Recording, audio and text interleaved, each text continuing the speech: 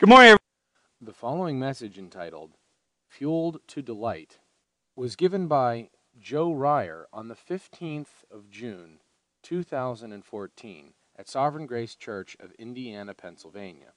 To learn more about our church, please visit sgcindianapa.org. If you have a Bible, open to Psalm chapter 1. So if you have a Bible, open to Psalm chapter 1. My name's Joe. If I haven't met you yet, welcome to Sovereign Grace Church. Let's pray, and then we'll get into God's Word. Lord, thank you for another day that you have made. Lord, we rejoice, and we're glad in it. Thank you that if we've trusted in you, we are not objects of your wrath, but we are objects of your delight. We are your sons and daughters. And I pray that reality would fill us with joy and gratefulness and excitement for you. And Holy Spirit, pray that through this psalm you would stir us to love you and delight in you all the more. And Lord, we ask all this in your name. Amen. Well, if you have a Bible, open to Psalm chapter 1. I also was at youth camp, so I get to wear a t-shirt today while I preach, which I love. And one of the things we like to do at youth camp is use visual things to help teach some of the truths from God's Word. Or it might not always directly connect. But what I'm going to do, I have 3 categories of things, and we like to do some interactive stuff. I have 3 categories of things, and if you were not at youth camp, you're allowed to participate in this activity. So I'm going to describe 3 categories of things, and then I want you to raise your hand and tell me what you think they might have in common. What are these 3 categories? So, category 1.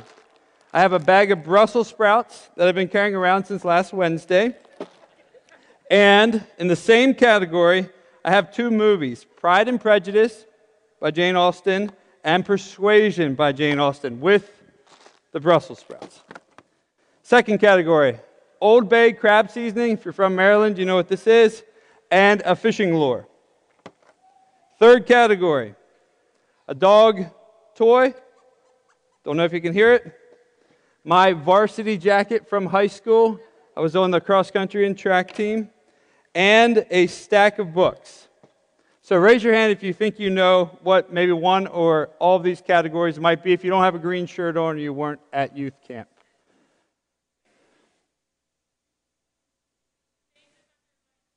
Well, that's a good guess. Stages of my life, that's partially correct. Things I don't like, things I do like, and things I came to like. So let me tell you, Brussels sprouts. No taste for Brussels sprouts. When I was growing up, my parents, probably like many of your parents, said, you have to try everything, and try it like with a smile. So I remember the day we had Brussels sprouts. My mom made them. My dad is going to be the example to the family. He puts his fork in this giant Brussels sprout. He puts it in his mouth, and then he turns to the garbage can and spits it in the garbage can. And he said, you never have to eat Brussels sprouts in your life. To this day, I have no taste for Brussels sprouts. But if you like them and you want Brussels sprouts that I bought last Wednesday, you may have them after church. Now, some of these categories are going to offend you guys a little bit. In the same group as Brussels sprouts, for me, just for me, are 2 Jane Austen movies. Now, I know some of you love Jane Austen, and you're going to tell me she's a great writer. She is a great writer, or was a great writer. And she has an incredible insight into people. She does. But for whatever reason, I have no taste for Jane Austen movies. I have fallen asleep to Pride and Prejudice with my wife, Mary, as she is. I've tried many times, and I can't make it through with my eyes open. So I just have no taste. The second category, these are things I have enjoyed since I can remember. First is Old Bay crab seasoning. I'm from Pennsylvania, but the eastern side. Grew up near the Chesapeake Bay, and we ate Maryland blue crabs all the time. So probably from the age 1 onward, I have been eating Old Bay crab seasoning. Now that we live in western Pennsylvania, I put it on popcorn, I put it on noodles, I put it on tuna fish, I'll even put it on mushrooms to pretend like they're scallops, because I love Old Bay crab seasoning. I had a taste for it really from birth. And likewise, I've enjoyed fishing since I could stand or hold a fishing rod with my dad. Love it. It's natural to me. The last group are things that were not natural enjoyments for me. This dog toy represents that I once didn't like dogs at all. I got bit in the back when I was like in second grade by a dog while we were at the beach, and I didn't like them. And then we got married, and Mary loves animals, so we had a dog. So now we have 2 dogs, a big chocolate lab, a little spaniel, and I love our dogs. I have a lot of fun with our dogs. I play with our dogs. I take them out. I feed them. It's enjoyable, but it's acquired enjoyment. It wasn't there even in my early 20s. Likewise, even though I graduated from college, I really didn't read many books until I became a Christian, and so now I like books. I once hated books, and now I like to read. And lastly, when I was in 9th grade, I started running cross country and track, and I wasn't that good at it. And so I remember the first time I went on a run with the cross country team, I thought, I just signed up for torture. I'm going to die out here, and nobody's going to know where I am or what happened to me. But after the years went by and I began to get better at it, I really enjoyed it. Well, like I said, at youth camp, we like to use props, and they at times hopefully have a point. The point of this is these 3 categories, things we have no taste for, things we naturally enjoy, or things we acquire a taste for, I think describe probably where all of us are when it comes to God's Word, to reading this book and spending time with Him. Some of you may still be in the first category. You think, I just have no desire. When I open this book, it is tasteless to me. I don't get it. I don't get why people are so excited about it.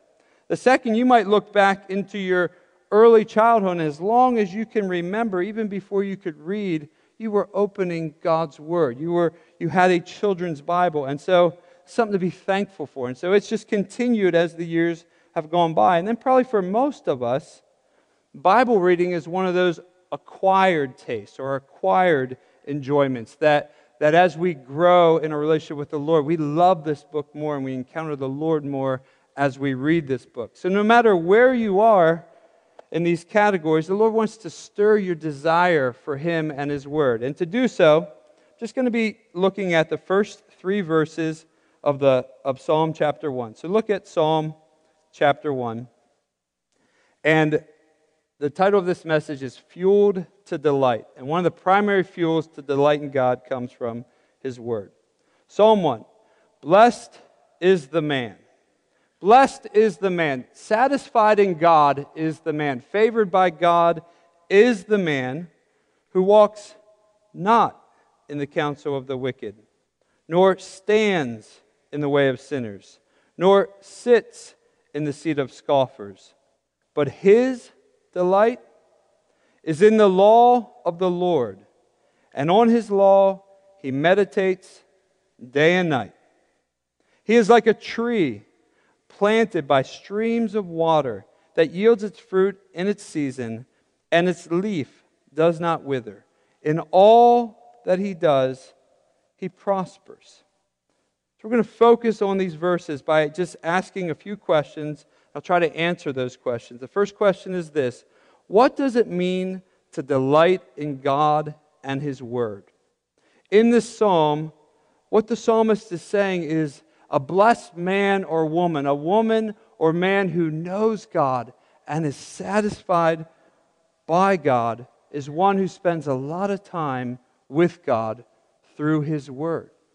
So what does it mean to delight in God and His Word? Well, we'll start with stuff that we like. A lot of you like Meadows ice cream. I know it's not ice cream. Last time I said Meadows, apparently some of you thought I was referring to the casino in Pittsburgh. I'm referring to the ice cream shop in Indiana. So let me clarify. But you like the taste. And I don't have to tell you much about it. It touches your mouth, touches your tongue, and there's enjoyment.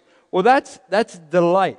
Just like when I was little and as a 1-year-old, when people called me Joey, I tasted this and my eyes got big and I liked it. I delighted in it. And from every summer since, I delight in it. It's just this natural desire and enjoyment of something.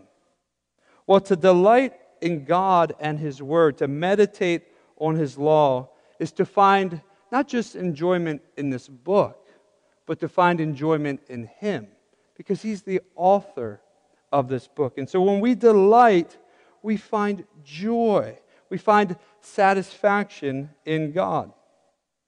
So, as we've been learning in Romans, we by nature are born spiritual enemies. We are objects of God's wrath.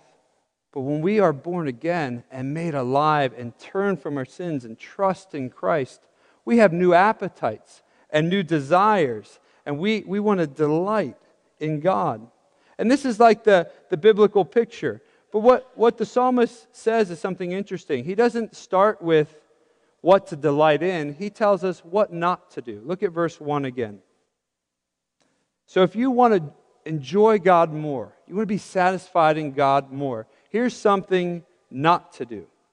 Blessed is the man who walks not in the counsel of the wicked, nor stands in the way of sinners, nor sits in the seat of scoffers. If you want to have a joyful, satisfying Christian life, what the psalmist is saying is there's this progression of sin. Don't go to the wicked, those who do not know God, for counsel. Do not sit with the sinners as they're sinning and indulging in sin. Don't sit with them and hang out with them and want to be like them.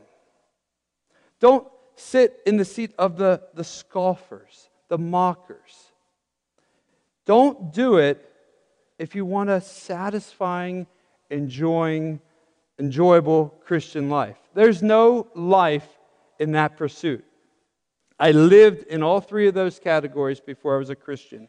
They're empty, lifeless, and will end in death, certainly. Imagine this. Imagine that I was smarter than I am right now, and I was a nuclear scientist. And I heard that there was a nuclear bomb or power plant that went off, and I got my radiation suit on, and I got my instruments to test it, and I went and confirmed anybody who comes here without the proper gear on will die. Certain. And then I come back and I tell all of you, don't go there because death is certain. You wouldn't say, I want to go check it out for myself. Maybe I'll send my kids just to see what it's like. No, you'd say, I believe him. He's a smart guy. I believe him. It's been confirmed. Well, it's the same with the pathway of the wicked. Pursuing a life of sin and hanging out with those who do, the end is certain. The Bible is so clear on what happens when we rebel against God and pursue a life of sin. We are punished eternally in hell. And so, I know when we grow up in churches, it can look very tempting to go down that path, to just like put your foot on the path and just see what it's like a little bit. It will end in death, just like a site that a nuclear bomb went off in. Stay away from it. And connect it to joy and happiness. When you stay away from that path, when you stay off that path, there's actually more joy and satisfaction that God has for you. You will truly be blessed. So that's the negative. But the positive is, how do we delight? We delight in God by going to His Word. Listen to what Jeremiah says in Jeremiah 15:16. Your words were found, and I ate them. And your words became to me a joy and delight of my heart. Your words were found, and I ate them, and they became to me a joy and the delight of my heart. Jeremiah had an encounter with God and His Word. Psalm 119, verse 162 says, I rejoice at your word like one who finds great spoil. I rejoice at your word like one who finds great spoil, like one who finds great riches. If you saw the second Hobbit movie that came out, you have the scene of the dragon who's just guarding over the gold. He's sleeping in the gold. He has great spoil, and he just delights in it.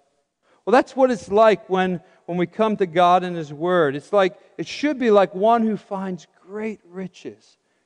We have a great treasure in this book.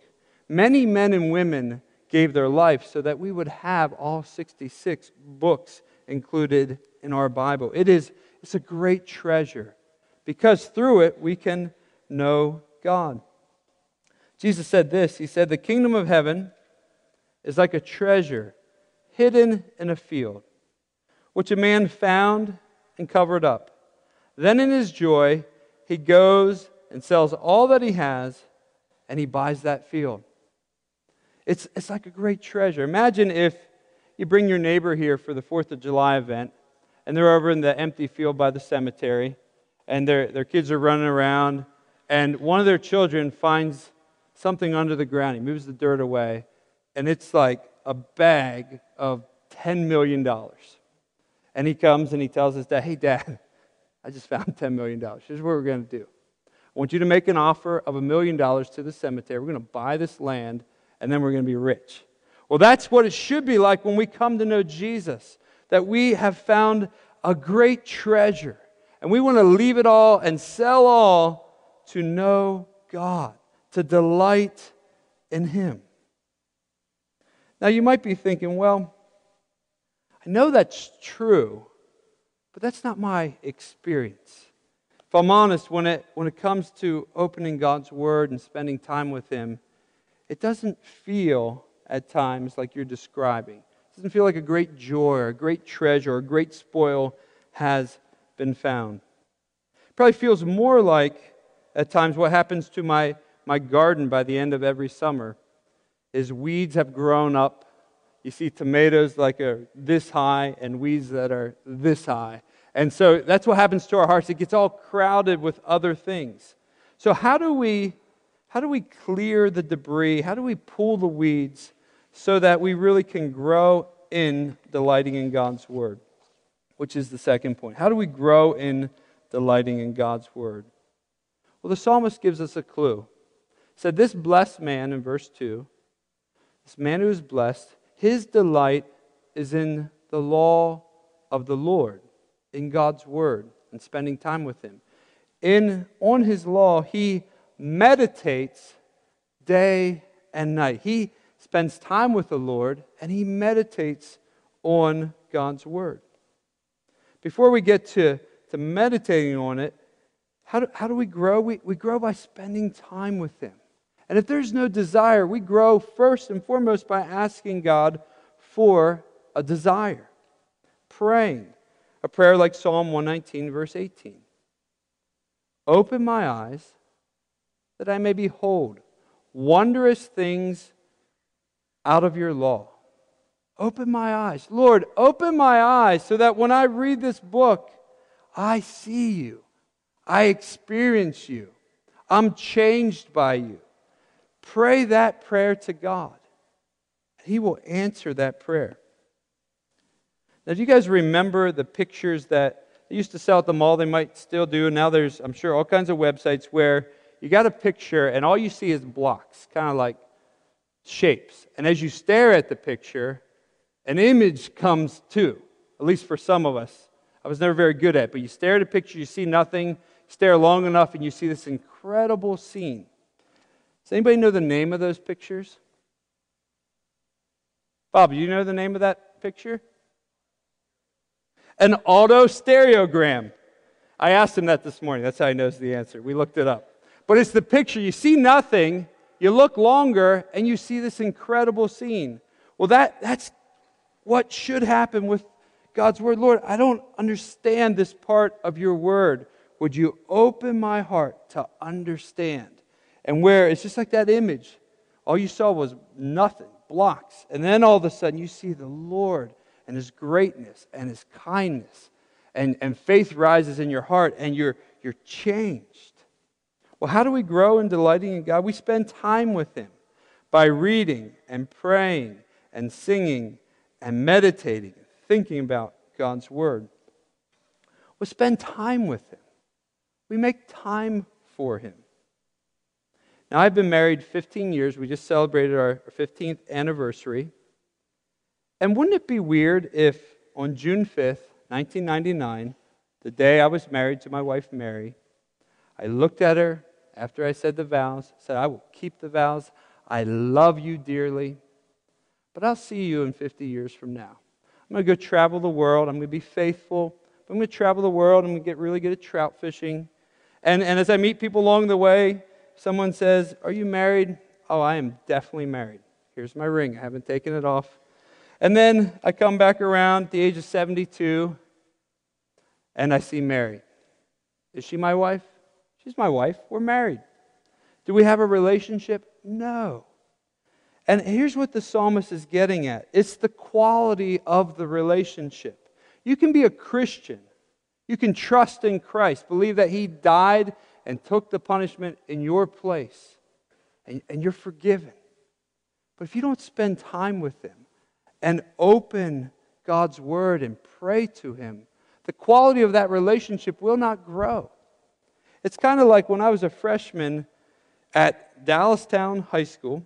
We were the Dallastown Wildcats. I was on the team. I was part of the team. I wasn't a thriving part of the team. I was just on the team because in running, they don't cut anybody. So you're on the team if you can put running shoes on your feet. I was on the team. So if you ask me, are you a part of the team? I am a part of the team. If you ask my coach, is he a part of the team? He's a part of the team. If you ask my coach, is he helping your team win at all? My coach would say, no, he's not helping. But he's a part of the team. He's friendly. Well, when it comes to the Lord, you can be in the kingdom, but not a thriving part of the kingdom. Because you haven't spent time. You're not growing. This has much less to do with your gifts and abilities and much more to do with your heart's desire for the Lord and a desire to spend time with Him. So we grow by spending time with Him, making time for Him. Many of you might know this story in the New Testament where Luke records a story where Mary and Martha are going to have the disciples over for dinner. And Luke writes it this way. He says, "Now as they went on their way, Jesus entered a village, and a woman named Martha welcomed Him into her house." So the initial scene, Martha's excited to see Jesus. She's excited the 12 are with Jesus. So there's joy. Verse 39, "And she had a sister called Mary." It's always the sister. "Who sat at the Lord's feet and listened to His teaching. But Martha was distracted with much serving. And she went up to Him and said," So Martha, whose brother Lazarus was raised from the dead by Jesus, is about to rebuke Jesus, who created all things that we can see and not see. So she says this to Jesus, as she's looking at her sister sitting on the floor doing nothing. "Lord, do you not care that my sister has left me to serve alone? Tell her then to help me." So she rebukes Jesus and she commands Jesus. This is Jesus who looks at water in a storm and tells it to cease. So Martha was pretty whipped up if she's commanding Jesus. But the Lord answered her in a very kind way. He said, "Martha, Martha, you are anxious and troubled about many things, but one thing is necessary. Mary has chosen the good portion, which will not be taken away from her. Martha, Martha, you are anxious and troubled about many things, but one thing's necessary. Mary's chosen the good portion." I mean, put your name in the blank. At times we can be so distracted by the pressures and cares and responsibilities that we have that we're so anxious that we haven't made any time for the Lord. And Jesus Himself said, Mary chose the good portion as she's sitting at His feet. We want you to spend time with the Lord because it will be to your benefit. There will be lasting joy and satisfaction. So the psalmist says, "Blessed is the man who meditates on the law of the Lord." You might say, "Well, Joe, I'm not a meditative type person. I don't meditate." I think you do. Let me prove it to you. Moms of small children, do you ever imagine a day and a time that might come in your life where you sleep the whole night? You walk around your house without somebody holding on to you? You're actually going to eat a meal and somebody else is going to bring it to you and it's not going to be interrupted. You think about those things. Because if you think about those things, they're not bad things to think about, but that's meditating. Meditating is just using our mind to think about things. Or imagine that you're going on vacation and you've had a terrible year and you're just imagining yourself sitting at the beach, enjoying the ocean. Whenever I have those kind of thinking about vacation, I never think about any sin or kids fighting or anything. So it's like I have a tunnel vision meditation of disconnected from reality vacation that won't happen until we're in heaven. But you think about things, or imagine that you've saved up money to buy something you really, really wanted. Maybe it's a tech thing, maybe it's a gun, maybe it's just a new car, something you really wanted. And you're thinking about it, and you're imagining it, and you're using every mental ability you have to think about. That's what it means to meditate. And what it means to meditate on God's Word is to think about it and prayerfully consider it. So let me give you an example of what's been helpful for me lately. Matthew 6, Jesus says, to those who are anxious about their lives, and worried, how's it all going to work out? Is God going to provide? Here's what he says. He says, therefore I tell you, do not be anxious about your life, what you will eat, what you will drink, nor about your body, what you will put on. So if that's all we had, that's not super helpful. So as bills are piling up or pressures are mounting, okay, Jesus said not to do it. Does he really know what my life is like? I'm not sure. But listen to what he says next. Is not life more than food and the body more than clothing? Look at the birds of the air. They neither sow nor reap nor gather into barns, and yet your heavenly Father feeds them. Are you not of more value than they? And so to meditate on this verse and the truth in this verse is to do things like, Lord, you say that I'm your adopted son or I'm your adopted daughter. You value your children so much. And yet, even a little bird that's just singing, you provide for that bird. That bird hasn't ever gone hungry. Have you ever heard a bird just like complaining in your backyard and just moaning? No, they're always singing. And so when you look at a bird and you hear it singing in a tree, it should be a reminder that God will provide for you, that He will provide for your children. It's meditating on a truth. It doesn't mean that you go into work tomorrow, no matter what your job is, and you're just holding the Bible with one hand and doing your job with the other. If you're typing or you're hitting a hammer or you're sawing something, you're just like, sorry, boss, I got to meditate on this. My pastor said I have to meditate on this book every hour of every day that I'm awake. So I'm going to hold it with one hand and I'm going to work with the other. No, that's not it. It's thinking about it and prayerfully being aware of the Lord. Because as you do, you will grow. Have you ever wondered that when you go to a conference, or those of us who went to youth camp, or even maybe from Sunday to Sunday, you come in and you're excited for the Lord and things get stirred up, and then it all seems to just kind of drain out. And the passion wanes and the desires wane, and it's just not as exciting as it was at that event or the Sunday before. Greg doesn't have his electric guitar. When I wake up at my house tomorrow morning, he's not there playing, because that would be weird. But you get the point. The point is that our hearts go up and down, our minds go up and down. And to help us with this point at youth camp, after I spoke on a similar message to this, Jim Allshouse, who is a teacher, responsible 31-year-old. Jim, are you in the room? Could you stand up just so people can see your head? This is our responsible teacher. He has stripes in his head from youth camp. You may have a seat. Well, he wanted us to get this, at least the guys to get this truth. So what do you think a teacher, who's also a father, who's extremely responsible, he's entrusted with the youth of this area, what would he do to help teenage boys get this truth? Here's what he did. I didn't even know he was going to do this till I got at the campfire. So we have a campfire, and he's telling, the ingredients for a campfire. You need oxygen, you need some sort of fire, you need fuel. So to get the point at home, he goes back to the pavilion, and the kids know Jim enough that all the boys kind of backed up from the circle, just as he was going back to the pavilion. He goes back to the pavilion, and he gets a leaf blower, gas-powered leaf blower, fires it up, and begins to just shoot it on the fire. What do you think happened to the fire?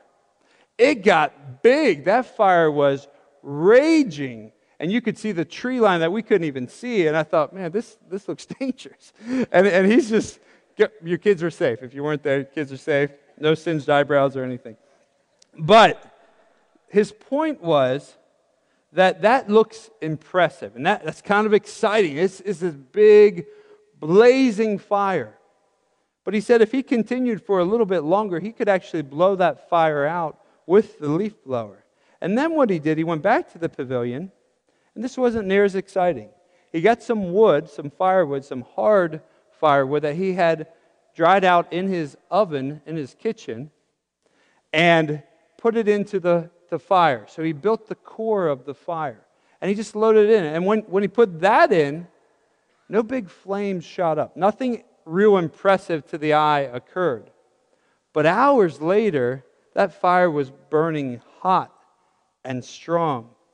And his point was that, at times there is this experience of God that is exciting. And we're thankful for those times. But what's going to keep us being this blessed man that the psalmist is describing is having this regular fuel that comes from God's Word. Just regularly spending time alone with your Bible open, praying to the Lord. It's not very exciting. It's not very impressive. If you watched me reading the Bible in the morning, you wouldn't think, wow, that is really exciting. You see a guy with a cup of coffee and a dog sitting on the floor, and he's just flipping the pages. It looks like not much is happening. But by the grace of God, many in this room have been flipping this book day after day for decades. And do you know what happens? It's like that fire. It is burning hot in a lot of lives that are part of this church because they believe the psalmist. Blessed is the man or the woman who meditates on the law of the Lord day and night. There's this fuel. And if you've wondered, how has so-and-so walked through this difficulty in life? How has so-and-so continued to sing to the Lord and actually seem to have genuine joy in the midst of sadness and sorrow? Well, it is the grace of God in their lives, but it's not disconnected from their understanding of this word. They really believe every single word in this book. And listen to what the psalmist says will be the benefit of someone who spends time with the Lord regularly, which is the last point. What are the results of delighting in the Lord? Verse 3, here's what you're going to be like. He is like a tree planted by streams of water that yields its fruit in its season, and its leaf does not wither. And all that he does, he prospers. What are you going to be like?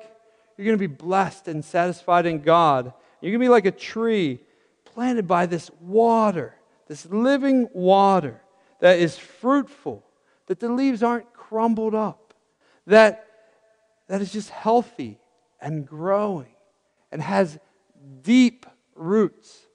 Picture the biggest tree you can imagine that's strong and healthy and providing shade for many around it. Well, that happens from slow growth over many, many years. As you read this word and your roots just grow slowly and deeply into God. Well, what happens? Here's one thing that will happen. You will be full of life and satisfaction. If you meditate and delight in God, you will be full of life and satisfaction. Isaiah says, why do you spend your money on what is not bread and your labor on what does not satisfy? So we kind of have two choices. We can pursue things that will not satisfy, or we can pursue the Lord who will satisfy. And do you remember what Jesus said to the woman at the well?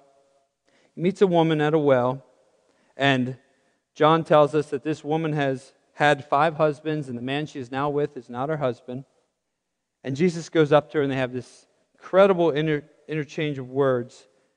And Jesus says this to her, but whoever drinks of the water that I will give him will never be thirsty again. The water that I will give him will become a spring of water, welling up to eternal life. That's the result of spending time with the Lord and delighting in the Lord, that there is this living, satisfying water that slowly grows, this satisfaction of soul that only Jesus can do. That'll happen as you spend time with the Lord. What else will be the results? You will be fruitful. You will bear fruit for the Lord.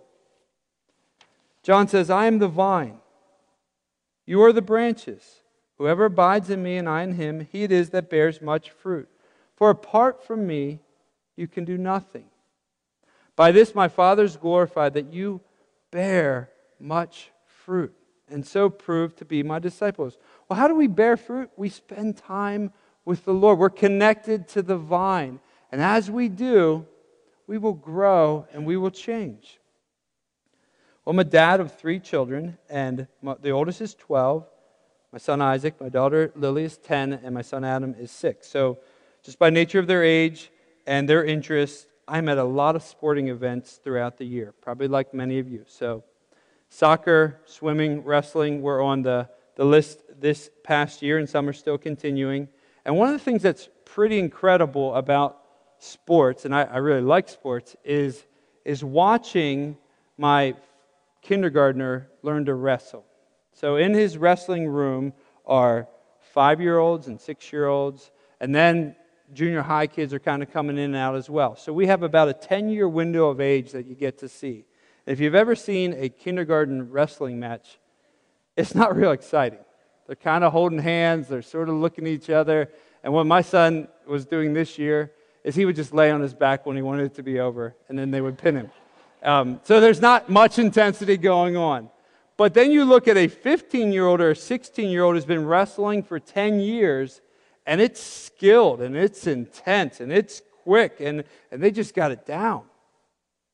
Well, it's the same thing with swimming. I was at the pool last week, dropping my daughter off for swimming lessons, watching kids in one end of the pool. They're like doggy paddling, barely keeping their head above water.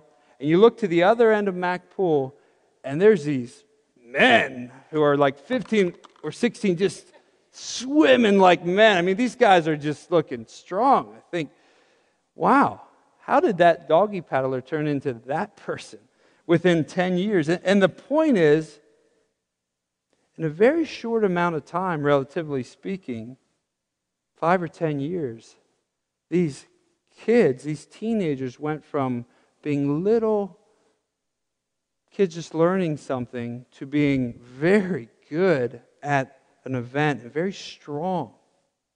Well, that's the picture I want you to have in mind, because how did that happen for them? How did the little wrestler become a skilled wrestler? How did the little doggy paddler swimmer become a very skilled swimmer? It was very boring, actually. Day after day, their mom and dad would drop off the little boy, the little girl at practice, and they would just follow these repetitive type things that the coaches would say. Nothing impressive at all. But all the while, they were growing in their skill. It's the same for us as Christians. As we spend time with the Lord, you're growing. You're going to grow more and more. And you're not going to be aware from Monday to Wednesday that you're actually growing, but you will certainly be aware from 2015 to 2025. Wow, I really grew. So what will be the effect? You will grow. You'll be like a tree. And lastly, you'll be storm resistant. If you spend time in this book with the Lord and you grow, you're going to be storm resistant. Doesn't mean that you're not going to be battered by the things of life and the challenges of life, and you'll lose a branch here and there. You'll look a little gnarly by the end, but you'll be deeply rooted in God if you spend time with Him. Jesus says, Matthew 7, everyone then who hears these words of mine and does them is like a wise man who built his house on the rock. The rain fell, the floods came, the winds blew and beat on the house, but it did not fall because it was founded on the rock. That's God's desire for you, that you would be like a tree planted by streams of water, that yields its fruit in its season, and its leaf does not wither. In all that you do, you will prosper. Let's pray, and the band can come up. Father, thank you for your word. Holy Spirit, we pray for help. Whether we're in the category of your word is just tasteless to us, or it is a delight that we love, or it's one we want to grow in. Lord, would you help us all to grow deep roots in you and your word. And I pray that every individual in this church would bear fruit for you and bring you glory and would be satisfied in you. Lord, we love you, and we ask all this in your name. Amen.